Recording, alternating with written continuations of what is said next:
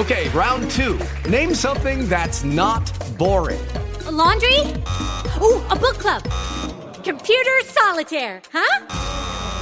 Ah, sorry, we were looking for Chumba Casino. That's right. ChumbaCasino.com has over 100 casino-style games. Join today and play for free for your chance to redeem some serious prizes. ChumbaCasino.com. No purchase necessary. Void where prohibited by law. 18 plus. Terms and conditions apply. See website for details. Blog Talk Radio.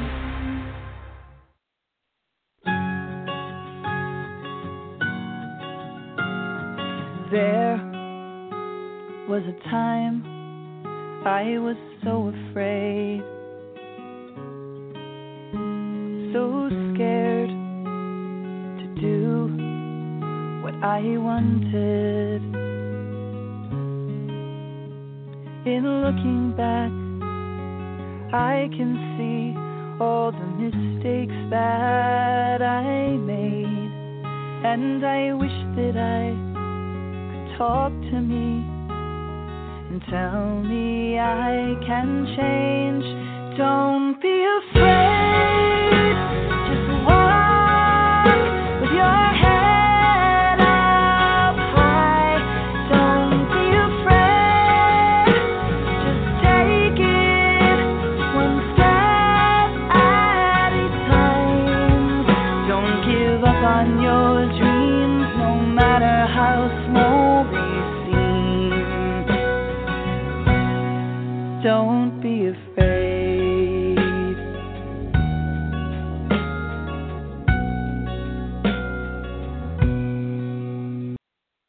Hi, welcome to Blog Talk Radio Safe Recovery. This is Monica Richardson, and I am your host. Today is June 13th, 2017. I'm happy that we're going to have on one of my favorite guests, Stephen Slate. I'm going to bring him on in just a second. I just want to make a little plug for some of the upcoming work that I'm going to be doing. There is a story in the Los Angeles Daily News, and the title of it is Mainlining Money for Southland's Fraudulent Drug Treatment Centers, Junkies Are Big Business. This came out on Sunday, May 21st in 2017, and they are going to do, it's a three-part series. It was a front page and maybe, I think, 3 full pages really telling the story of how they're using people who are addicted or overusing drugs, and the cycle with money and fraudulent rehab and fraudulent sober living and drug testing and all that kind of stuff. So if you have a story that you want to get to me, you can find me on Facebook, Monica Richardson, or send it to makeaasafer@gmail.com. And I am going to work on getting a new song because it's starting to really bug me, my old song there. Anyway, and a plug for that, I got all of my music finally up on CD Baby and on iTunes. There's 3 CDs that I made. The last one is in 2011, which got hijacked by me making the film, The 13th Step.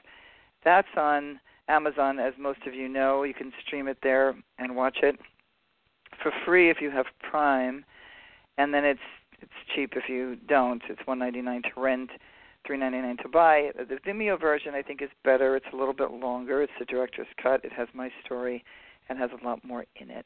And with all that, let's talk about Stephen. So Stephen is the author of the Clean Slate Addiction site. He is the co-author of the St. Jude program, the 13th edition taught at St. Jude's Retreats. He's authored articles on addiction for textbooks. He continues to work in research and in development at the Baldwin Research Institute to create the best solution for problematic substance use. And boy, do I like that word. I'm going to bring you on now. All right, so here we go. Hi, Stephen. Hi, Monica. How are you? How are you? I'm good. How are you? I'm good. I'm glad you like the word problematic substance use. Yeah, I noticed that that's the word that all the politicians are using too. It's a good, better word, isn't it? It is. It's better. Yeah. Yeah, it is better.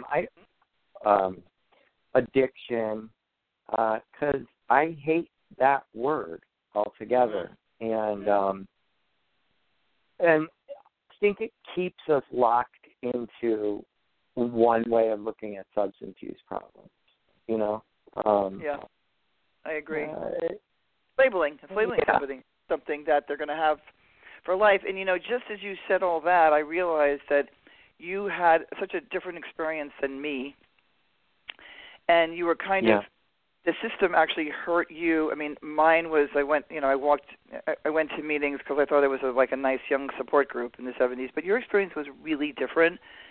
And I know it, but some listeners may not. You want to just tell us a little bit about your background? Yeah.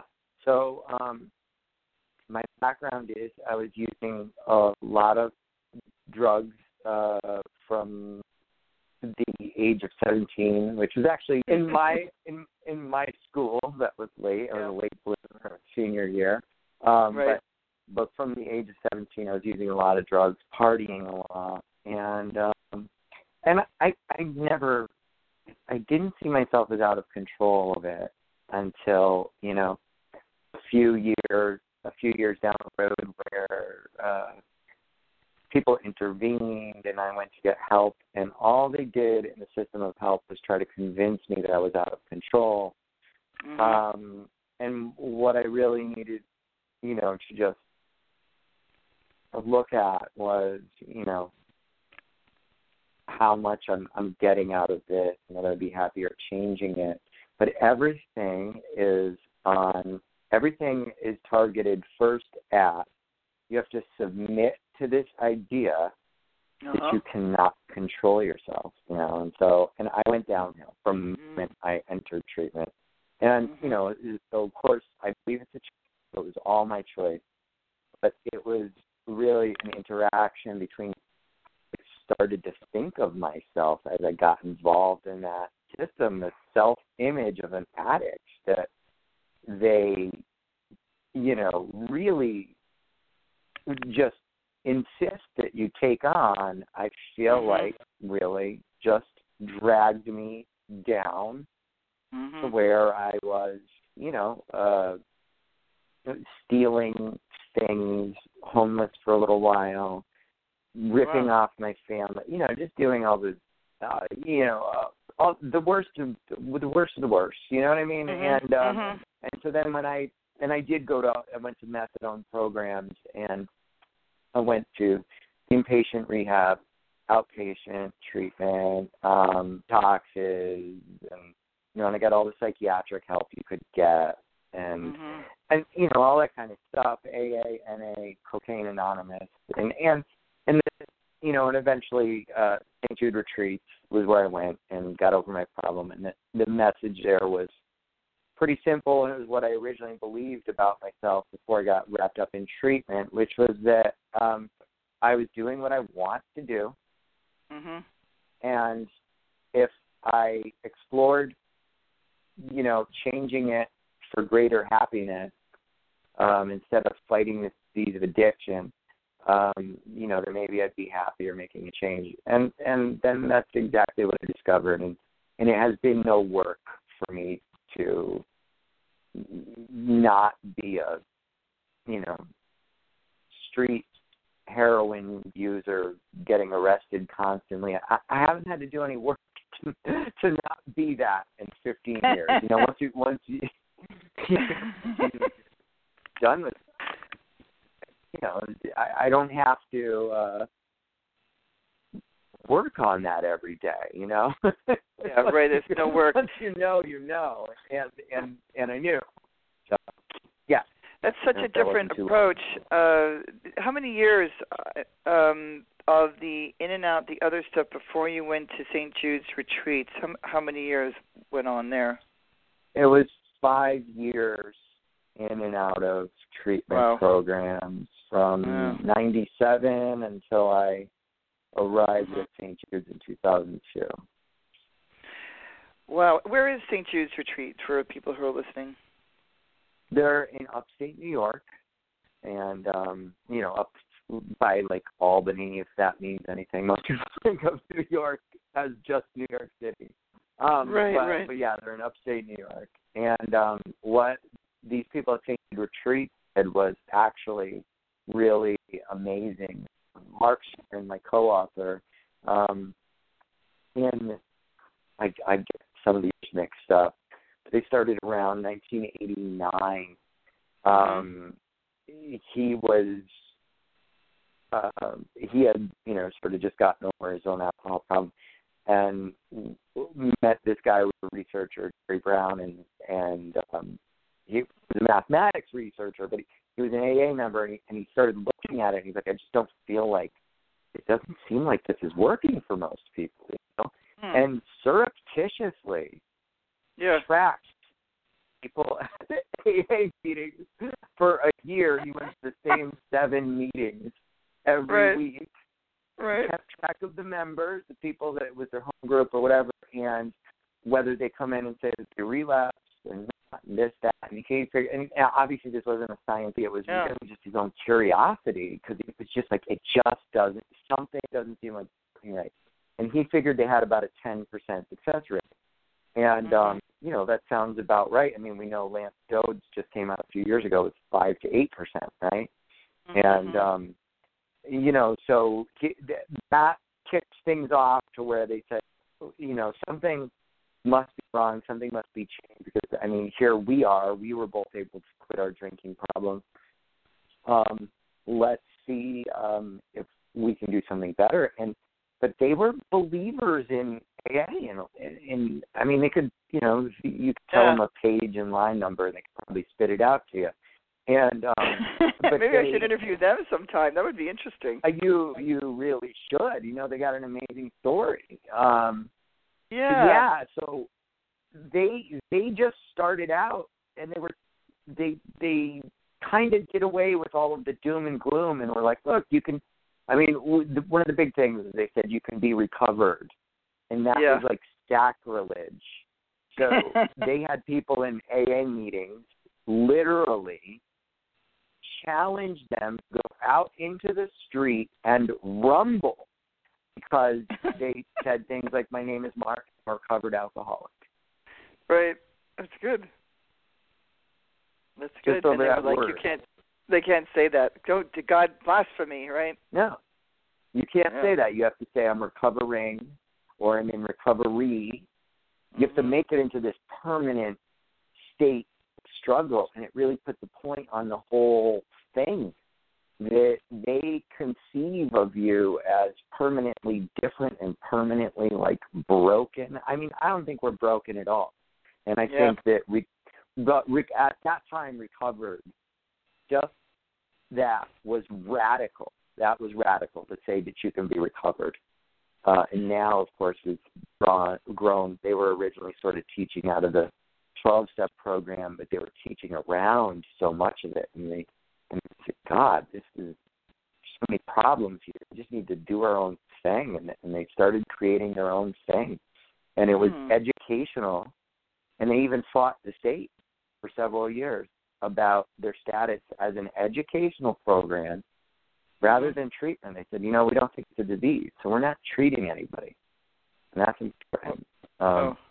Sorry, I'm going on and on. Their story is kind of amazing. I mean, here we are 28 years later. Wow, that's. You know? I think I heard some of it from Michelle. From Michelle? Yeah, I think when we first spoke to her, but not all of it. I should have them on. I've had her on, but I've never had the 2 guys on. When we're done, maybe if you shoot me an email and give me their names, and it would be good, because it's probably been years. I'm revisiting everybody some new people and stuff, to have them on the show again. Yeah. You know, as you were talking also about the broken thing. So the really sad part is that I had done a lot of. I mean, I was abstinent all those years and liked it. It was easy for me. I'm not abstinent anymore. I don't believe in any of that. But the broken thing really got in there, and I had done a lot of therapy in the mid-'90s after I had my first son, and then did some more, like, really good therapy, and, you know, it was getting better and better. But I would have these bouts, like, it would seem like maybe once every 2 or 3 years, where I would, like, that whole thing about being broken. And I took this through a woman in my last meeting I used to go to, invited a group of us to take this TM class, and it was called Quantum Meditation. And the guy's been teaching, like, TM for 25, 30 years, and I'm sitting in this group of AA women. So everybody's got, like, 20-plus years. And he says, you're not broken. we've done a study, and even if you've been molested as a child, or even if calling yourself alcoholic or addict, that is not true.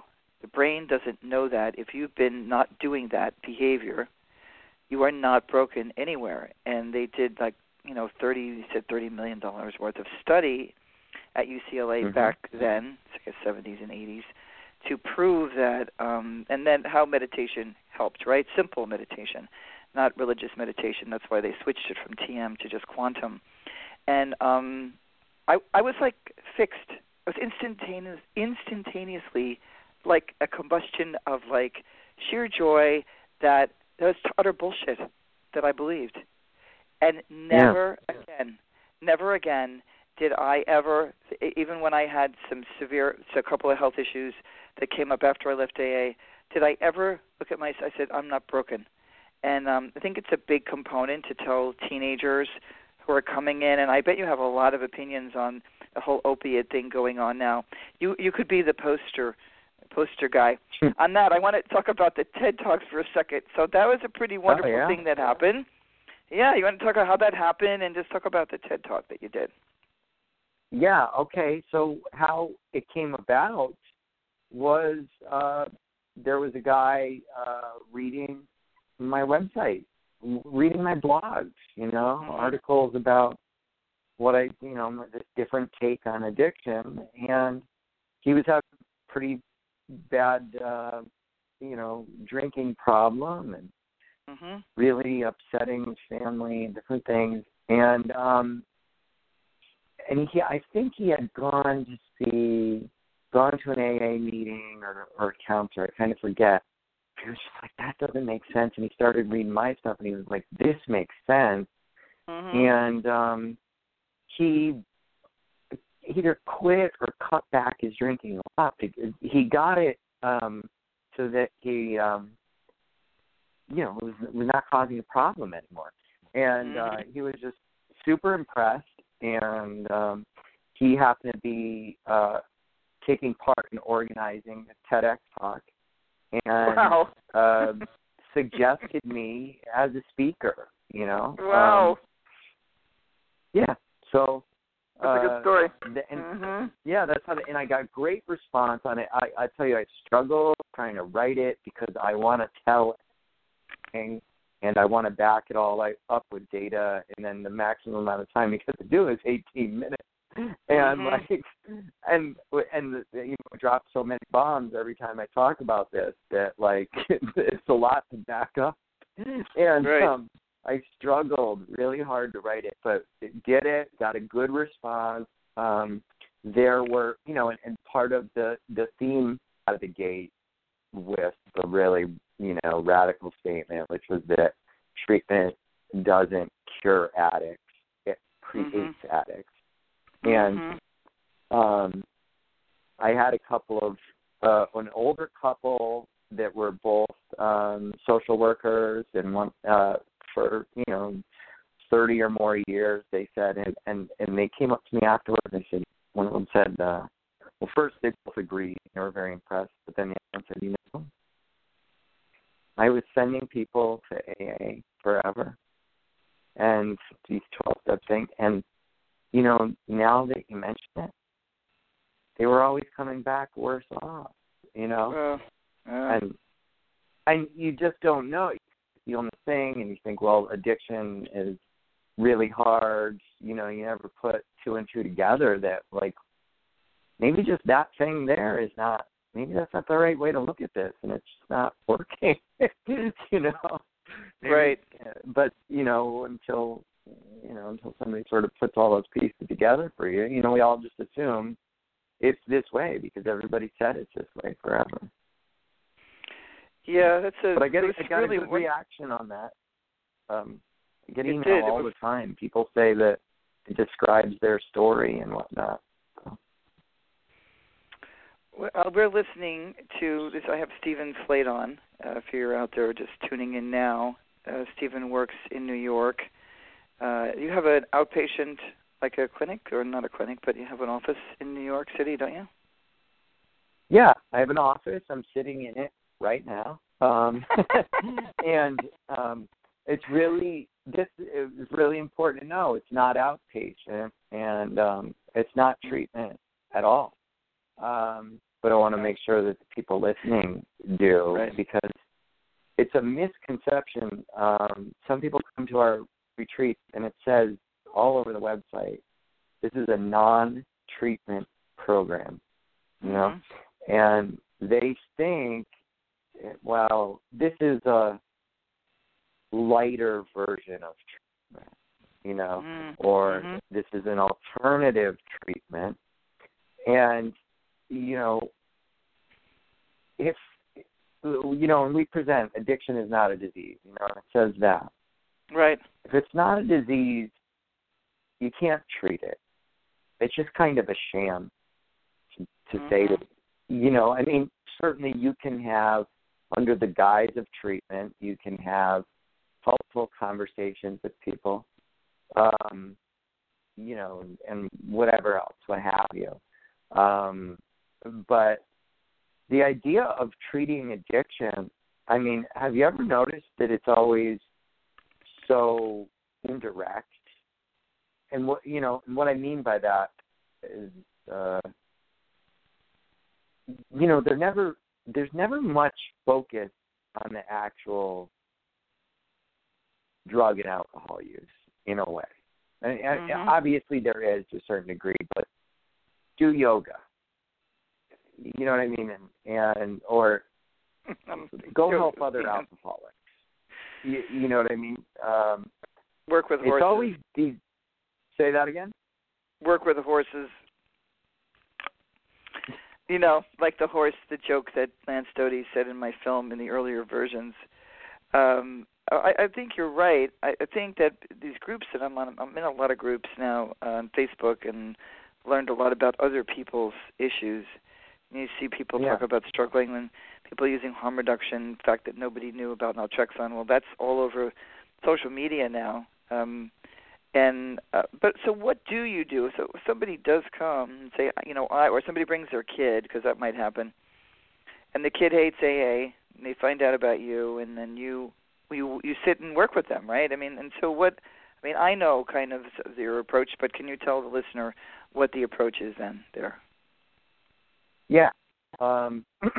So in the new book that I'm using now with my students over Skype and in my office in New York, it's in two basic parts. And it's educational. They're going to get 2 chapters, you know, and people are tearing through this just fine. They get 2 chapters per class that they're going to read, and then they're just going to come in and we're going to discuss and say, do you get these ideas? And let me give you more examples. Let me tell you more about the research that's behind it, and let me just pass along information to you that will make you an educated chooser here. And but like I said, the book is in 2 basic parts. The first part deals with the model of addiction, and what we say is, look, you don't have an addiction. You don't have a loss of control. You're not compelled to do this. And you don't need to recover from an addiction if you don't have an addiction. What you have is a strong preference for substance use based on pretty basic reasons, you know, pleasure and fun, socializing. Some people think that they get relief and anxiety relief out of substances. Some people think they need it to, you know, lower their inhibitions and be more social, what have you. There's a lot of things that people think they get out of substance use, reasons that they like it, you know, and they like it and they think that it serves them better than anything else that they have available to them. So we replace the idea that you're addicted with the idea that you've built up a learned preference for heavy substance use. And habit is involved in that to a certain degree. And we end up replacing the one theory with the other and change the goal from recovery or from abstinence. I just have to quit, right? People do this. Right. People do this thing where they say, I just have to quit. Everything's going bad. And, we change it from that. I call that the gun to the head method, where you basically are putting a virtual gun to your own head and saying, don't use or else you'll get arrested, or else you'll piss off your family, or else, if you have one drink, you're going to have 1 million, or else, and we don't do this or else, and we threaten ourselves, and we make demands of ourselves. And so the second section of the book is all about shifting from this deterrence strategy, deter myself from using more, by remembering all the bad things that are going to happen. How many times do people say that? And they sit there beating themselves up saying, don't drink. I was working with somebody last year who had cirrhosis, who's been sitting there for a decade saying to himself, don't drink because you're going to kill yourself. And, it wasn't working. He was still drinking. We drink because we find benefit in it. Yeah. And so, and we got to get away from that. So the second half of the book is about getting away from that strategy of either fighting an addiction or deterring yourself, and it's getting into reanalyzing your options. And this is very important, right? Because when I say a lot of the time in the past, people have taken that to mean directly replacing drinking with something else, and a good, and that is not what I mean. And a good example of that is like, I'm going to start going to the gym instead of drinking. And, I think that's helpful to some people in some sort of way. But if you really get down to it, it's not practical, and it sort of misses the point. And there's probably something else going on why people succeed in doing that. But, for example, if I replace going to the gym, drinking with going to the gym, am I going to drop and do push-ups every time I think about having a drink? Yeah. Right. It's missing the mark a little bit. Think about your options more. It's not about directly replacing drugs or alcohol with something else. It's about saying, look, I can continue to use the way that I have. We'll call that problematic use. Or I could adjust that in some way, either using less often, using a legal drug, using a less dangerous drug. There's lots of different ways that people could adjust their substance, or only using for fun. I'm going to stop relying on this for stress. It's not helping with that. There's a lot of ways that people can adjust. But, you look at continued heavy use, adjusted substance use, or you look all the way at abstinence as well. What if I just didn't use at all? Really look at those options and figure out, do I see more benefit in these other options? And I know that sounds really simplistic, pretty basic, but what most people think about when they struggle to quit is about the cost of heavy substance use. And so they're not attracting themselves to something else. They're still trying to just deter themselves from something that they still essentially prefer. If you're still looking at heavy substance use, you say it's just what I need to be able to deal with life and have any semblance of happiness. If you still see alcohol that way, then you'll pay any price for it, including destroying your liver and whatever else. But if you see change as genuinely happy, or not just that, 10 years from now I won't die from liver problem, but you also see it as like not, long term it's going to be better for me, and today it's going to be I'm going to be happier. If you can come to see the change in that way, then it ends up easy to change.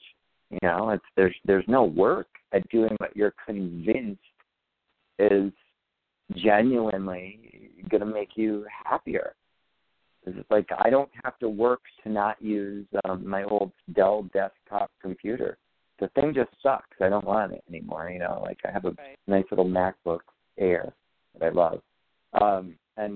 So it's about reassessing the options. And we go into and we bring information into it that anybody's ever really used in a method of help before, which is we challenge all the assumptions about the benefits of drugs and alcohol, like that heroin brings euphoria that's greater than any other natural reward. Have you heard that kind of language? Like better than natural reward? No, I think yeah. Well, not only talking to you, that's it. Like I think it is new, and there's no money in it, Stephen. They've made this into. I mean, I thought it was a $10 million industry when I began the film, and now I know it's a $1 billion industry. And actually, I'm working on something now that will expose, the rehab and sober living and the fraud in that. But it's kind of money racket is disgusting, and the people who are in it controlling and telling these young people, which is another part that we could talk about it if we have any time at the end about my I guess this whole thing about it being I hate even saying the word, so I'm not going to say it, but that heroin and opiates is at this level of blah blah blah, and I'm like, well, what's causing it? It isn't just a drug. You have the whole AA and NA component.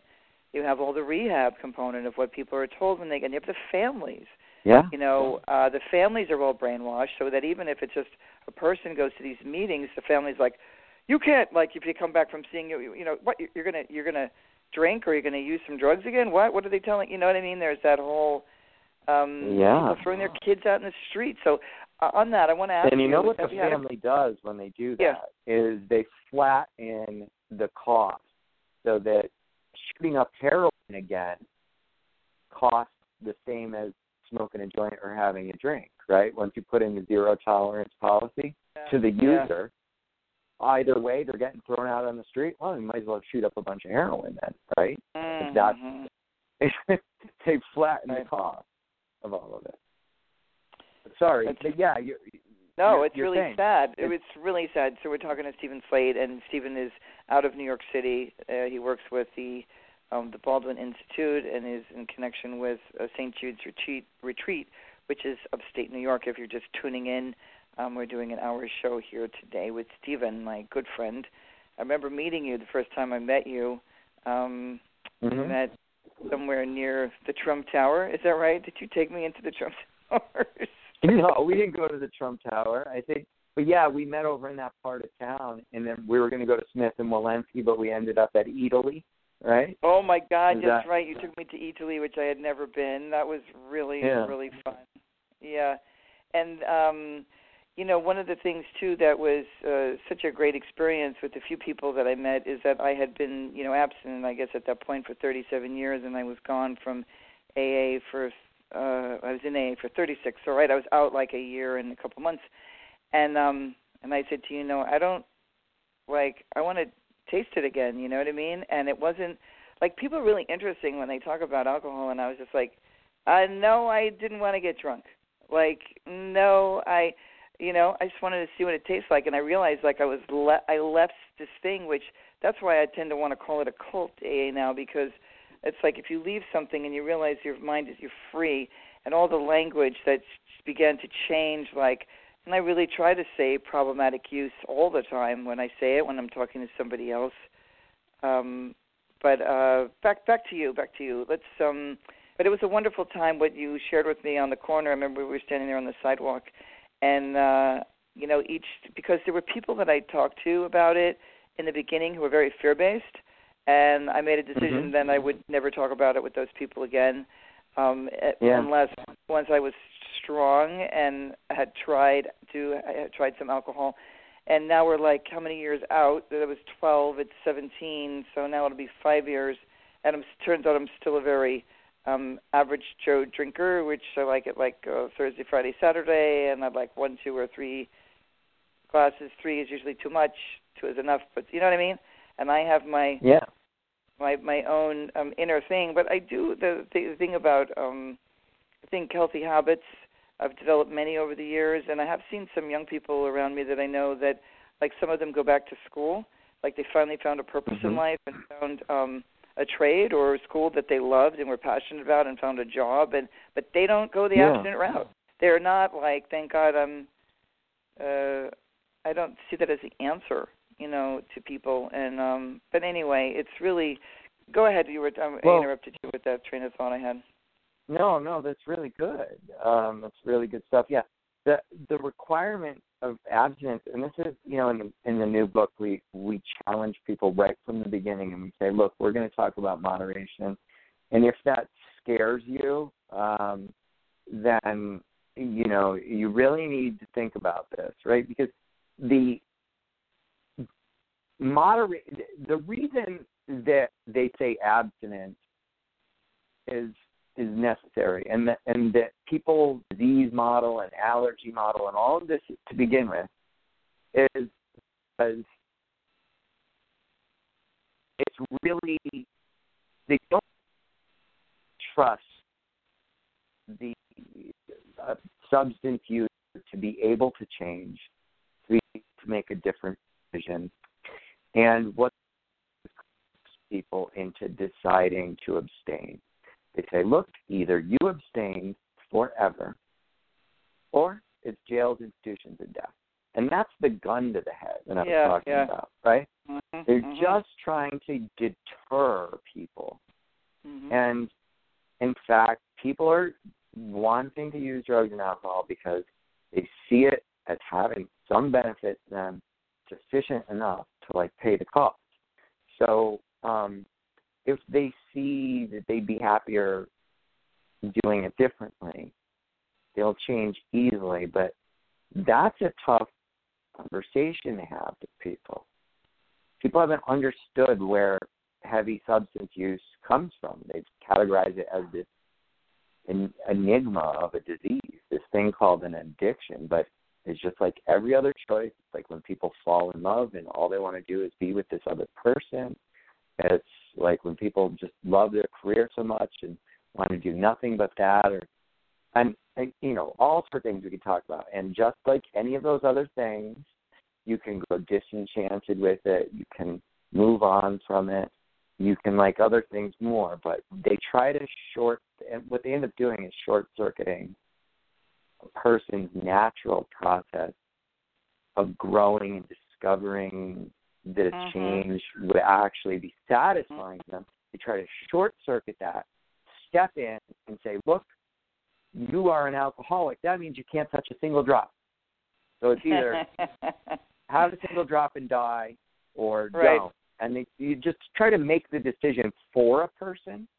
And then you have a person out there acting on a conclusion that they did not reach by their own judgment. It's like if your kid comes home and says, Mom, help me with the division with my math homework, and you just give them the answers to the long division problems. You do them in your head by now because you've done them. Tell them the answers, and then when it comes time for the test, you can't do it. And that's what we're trying to just impose the conclusion on somebody that you should never drink again. And then when they go out there in the world and they're faced with drinking situations, they really want to drink, and they really want to drink a lot because they've never thought through the benefits of changing the drinking. And I know there's going to be people pissed off hearing me say this because they think, I get the reactions, and they are like, you don't think I want to stop? I don't want to be pissing off my husband, and I don't want to be doing this, and I don't want to be. And but I think you still don't see it, quitting as genuinely happier. I mean, people will tell me in one breath, I hate this and I don't like it at all. And I say, okay, well, why don't you just stop? Well, my life sucks and I would be miserable without it. So you're saying your life is better with it, essentially. You know, that's the way you see it right now. So you're saying you do like it. It's a really weird psychological thing where, you know, there's so much shame around drug and alcohol use that people jump to the conclusion and they think they go by, well, I'm not supposed to like getting trashed, you know, so therefore I don't like it. But, you know, if you're doing it, you like it. I hate to say it, even if you hate it the next day, you like it the first few hours.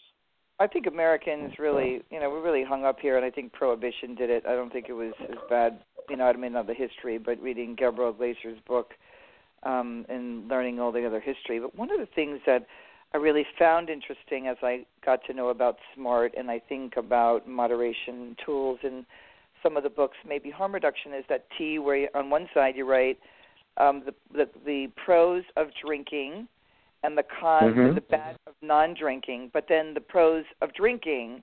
Okay, wait. No, the pro of abstinence, right? Of not, and then the bad part about it, the good part about drinking, and the bad part. And I was like, remember when I was first listening to somebody talk about that and saying, well, wow, that's really interesting. You're engaging the person who's got an issue with alcohol or drugs to actually calmly and sanely talk about what are the good things about it, right? And what are the bad things about it without, like, you know, that it's the demon drug. Oh, God, do I hurt the word demon? And I will, like, stop people and say, come on, let's move on from calling it a demon, right? And then the demon drug, and then, you know, to have people talk about it in a really sane way where that's what you're doing. And I believe, I don't know if it's in a SMART workbook, but I know that I have seen this in, you know, different programs that are using moderation. But I also think that there is room for something that is completely new and different. You know, I do think that these other programs that are like Smart Recovery and that moderation management, harm reduction is more of it's a platform. There's some meetings, right, that to look at it, I'm with you, because I see what the dogmatic 12-step, you know, ideology has done to this generation. And I'll just say one more quick thing that really upsets me is, when did Americans, like, become so weak? Like, when, what generation? Was it Generation X, where AA, like, there was this level of this type of telling your children, like, you know, helicopter parenting, you know, my sons, you know, they said that's the name of that, and that where parents didn't say to the kids, you know, you go out, and like Stanton Peele says in one of his books, the way I was treated, don't come back till sundown, I mean. You know, like, get out of here and come back. And we were out, 13-year-olds, with our bikes, and I rode my bike from, like, northern Manhattan up into Van Cortlandt Park and, you know, 238th Street, whatever it was. No, we had no helmets on. We rode all over the street. Yeah. None of us ever fell off our bike. None of us ever hit our heads riding a bike and hurt our heads. Nobody hit us in the car. And, you know, and now today's world, you know, you can't, you know, they're going to give me a $500 ticket because my kid didn't have a helmet on, you know, when he was little. And I was like, what? You know, Jesus. Yeah, I never wore helmets when I was a kid either. I have to wear them if I go skiing. Well, it's now been a few years, but if I go skiing with my nephews, I have to wear the helmet because I wear helmets now. Like, if I'm gonna ride a bike in LA, trust me, I'm wearing a helmet. Yeah. Go on and on about that forever. I think, but I really like what you were saying about not being afraid to look at the benefits. And one of the great things is, you know, so we talk about that. We engage people on that level. Say, part of the thing is, the high gets boring, and I hate to see people who have been sober forever and lust after it, because it, you know, things get boring over time. You know, I had to take a bunch of Percocets after my, and I talked about that in the TED Talk, and you know, I noticed the feeling after my surgery. I had to take Percocets last April, and a bunch of them, like a lot of them, I had to take a dozen a day for about 2 weeks, and then a few more for about another week. And like I noticed the feeling. I recognize it as being a lot like heroin when I used to do that, but it also is just not thrilling and not a feeling I wanted. I wanted to be like you know, I don't know, like a roller coaster gives you a head rush, like you get from heroin. Right. I mean, it's like it's silly, you know, like it's fun at a certain time, place, and period in life, and then it's not in others. But people have this idea that it's just, the best thing ever, and they only reinforce that in rehabs, you know, and they go on and on about, you got to get away from instant gratification and this and that. I mean, that kind of tends to put you in a position of becoming a nun or a monk or something. Everybody has instant gratification every day in their lives. But yeah, I think not being afraid to talk about liking it and what are the benefits, because then you can actually challenge those benefits. And you can challenge the idea that it's a stress reliever. Alcohol raises your blood pressure. That's one of the physical symptoms of stress. You know, and yet everybody says, well, I need alcohol for my stress. Really? You know, if you get, I always do this with people. I say, okay, so imagine you're stressed out. These are people who believe that they really need alcohol for their stress. You're really stressed out about something. You go to the bar, you have 4 or 5 drinks, and you're not thinking about your problems anymore. Stress relieved, right? You get in your car, you start driving, and top lights come out behind. You know, are you going to be stressed out in that moment? You know, pretty much everybody says, hell yeah. You know, we've been in situations where we're on our drive. You know, like I've definitely been in situations fully loaded up on heroin and pulled over by the cops. And I'll tell you, I'm very stressed out. You know, I'm very stressed out at 21 when I was first, or 22. I guess it was 22. Yeah, 21. I forgot. When I first was using needles, and I shot up a bunch. I fell asleep on my mom's, but not fell asleep. I nodded out on my mother's couch, and my packet with my works, with the needles and all the stuff fell out and was on the floor next to me. I wake up to my mom screaming a few minutes later, and I'm fully loaded up on a ton of heroin. I was stressed out. It doesn't. It provides a distraction. And when people do something like they go fishing and they forget about their problems, let's say, nobody thinks there's a magical ingredient in fishing poles that's absorbed through your skin and takes away your stress. No. You know exactly what it is. I'm deciding to put my problems aside for the day while I go do this. That is exactly what's happening with drugs and alcohol. They do not magically, pharmacologically take away anybody's stress. So that's really interesting. Yeah. You know, on that note, based on that. Yes.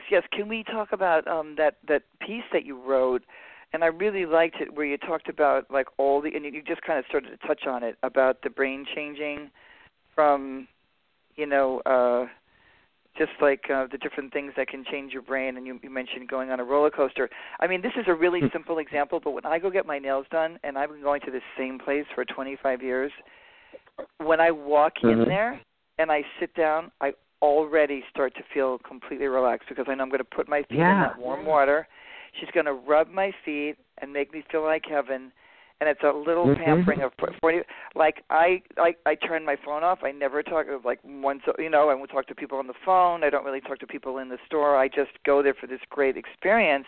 And I've been doing it for so my brain knows. Oh, here we are. Oh, relax. You know. Yeah. And that's a great example. Yeah. Yeah.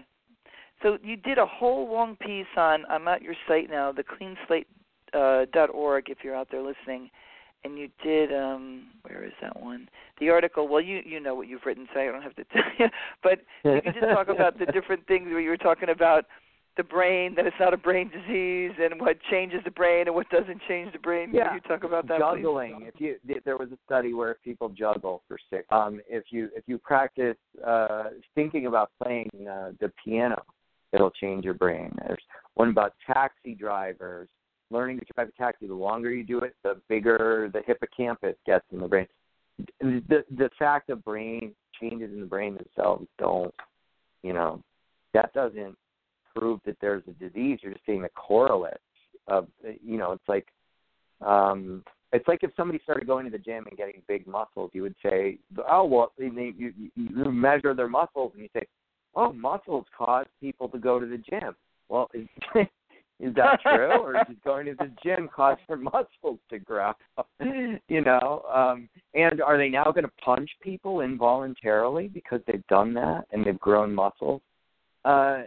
It's all a bit silly because we know that at the height of people's brains being changed, they still quit all the time, and that's some of the that's why some of the most powerful at St. Jude retreat, some of the most powerful information we've ever given out, telling people, look, most people get over this without help. They quit and they get over it, permanently. And there's a ton of data on this. Right. And really, what I see us doing with the freedom model is setting people free from the trap of addiction and recovery ideology. It's toxic. It's toxic crap. It's a way of portraying the problem that it is just inherently wrong and judgmental. It is inherently judgmental because you're coming into somebody else's life and saying it's normally how it goes. Somebody else intervening and saying you shouldn't be drinking that way. You shouldn't be using drugs that way. And can't convince you not to. I'm going to call this a disease. That's essentially what has happened here. I'm going to label you as mentally ill. Same way they did that to women who wanted to vote. The same way they did it to homosexuals.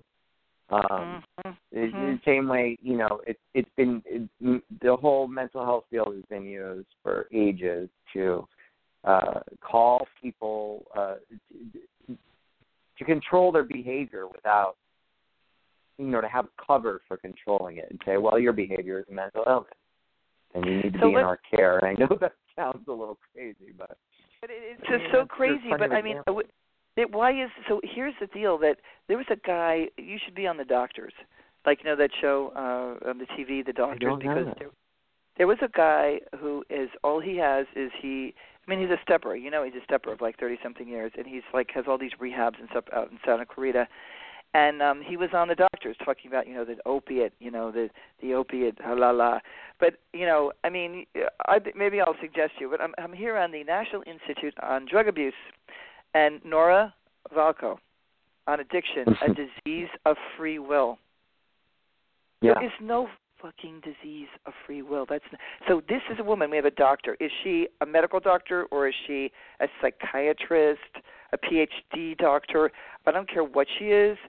She gave a talk. I already watched this for the 168th annual meeting of the American Psychiatric Association in Toronto.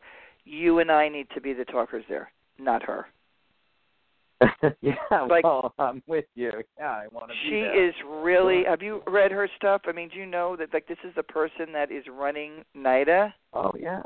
Yeah, and I've read all her stuff. I've seen all her appearances on 60 Minutes and you name it. She's been all over the place for years, and she's a neuroscientist, and she comes from the ideology of, everything can be traced back to something in the brain. And so she's going to see what she wants to see.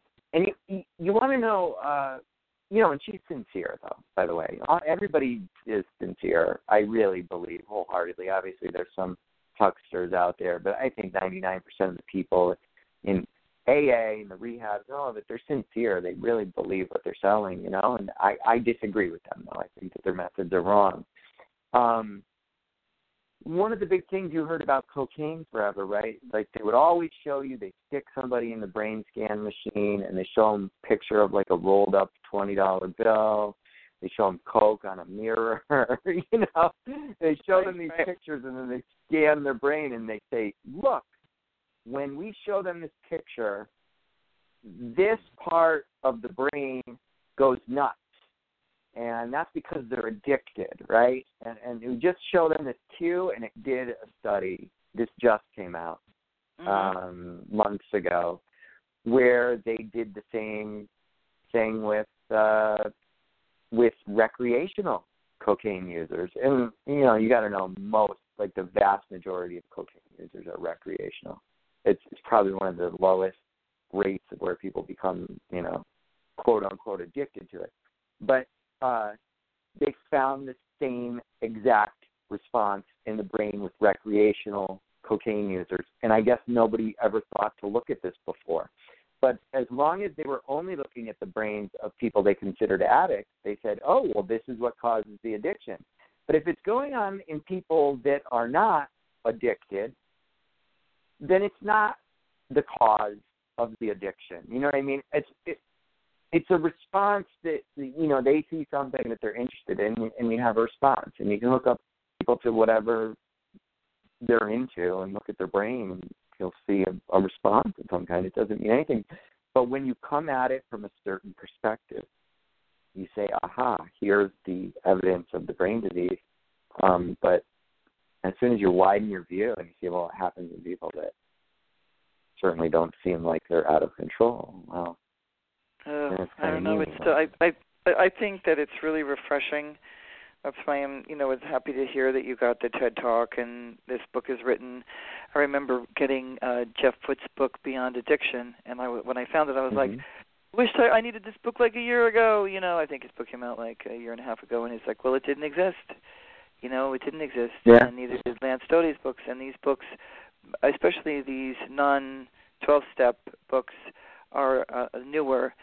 Certain people have been around a long time, but this is a new wave of it, and I think it's really, really important. But the TED Talk is a big one, and as well as finishing this book, as well as all the work and the writing that you have on your blog, because it's really well thought out. And I read it, and I'm like, okay, I got to sit here and really take my time here.